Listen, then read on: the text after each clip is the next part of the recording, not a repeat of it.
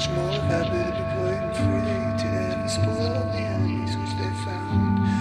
For had there not been now much great slaughter among the Philistines, and they smote the Philistines that lay from Michmash to Aijalon, and the people were very faint, and the people flew upon the spoil, and took sheep, oxen, and calves, and slew them on the ground, and the people ate them with the blood.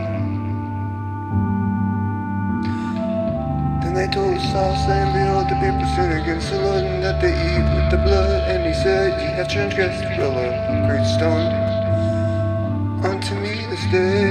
Saul said, Disperse yourselves among the people, and say unto them, Bring me hither every man his ox, and every man his sheep, slay them here and eat, sin not against the Lord, and eat with the blood. And now the people brought every man his ox with him that night, slew them there. And Saul built an altar unto the Lord. The same was the first altar that he built unto the Lord. And Saul said, Let us go down after the Philistines by night, and spoil them into the morning light. And let us not leave a man of them. And they said, Do whatsoever seemeth good unto thee. And said the priest, Let us draw near hither unto God. And Saul asked counsel of God, Shall I go down after the Philistines? Wilt thou deliver them into the hand of Israel?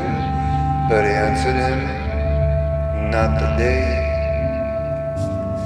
But he answered him, Not that day. Saul said, Draw ye near hither, all the chief of the people, and know, and see, wherein this sin hath been this day. For has the Lord liveth, which saveth Israel, though it be in Jonathan my son, he shall surely die. But there was not a man among all the people that answered him.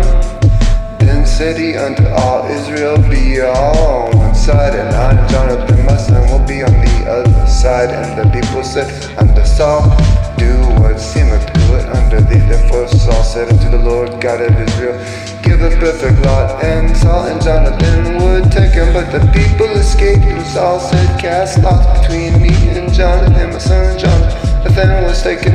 And Saul said to Jonathan, Tell me what thou hast done. And Jonathan told him and said, I did but taste a little honey with the end of the rod that was in my hand, and lo, I must die.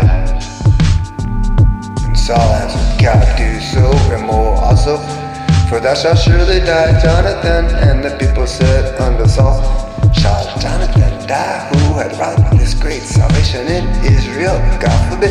As the Lord liveth, there shall not one hair of his head fall to the ground, for he has wrought with God this day. So the people rescued Jonathan that he died.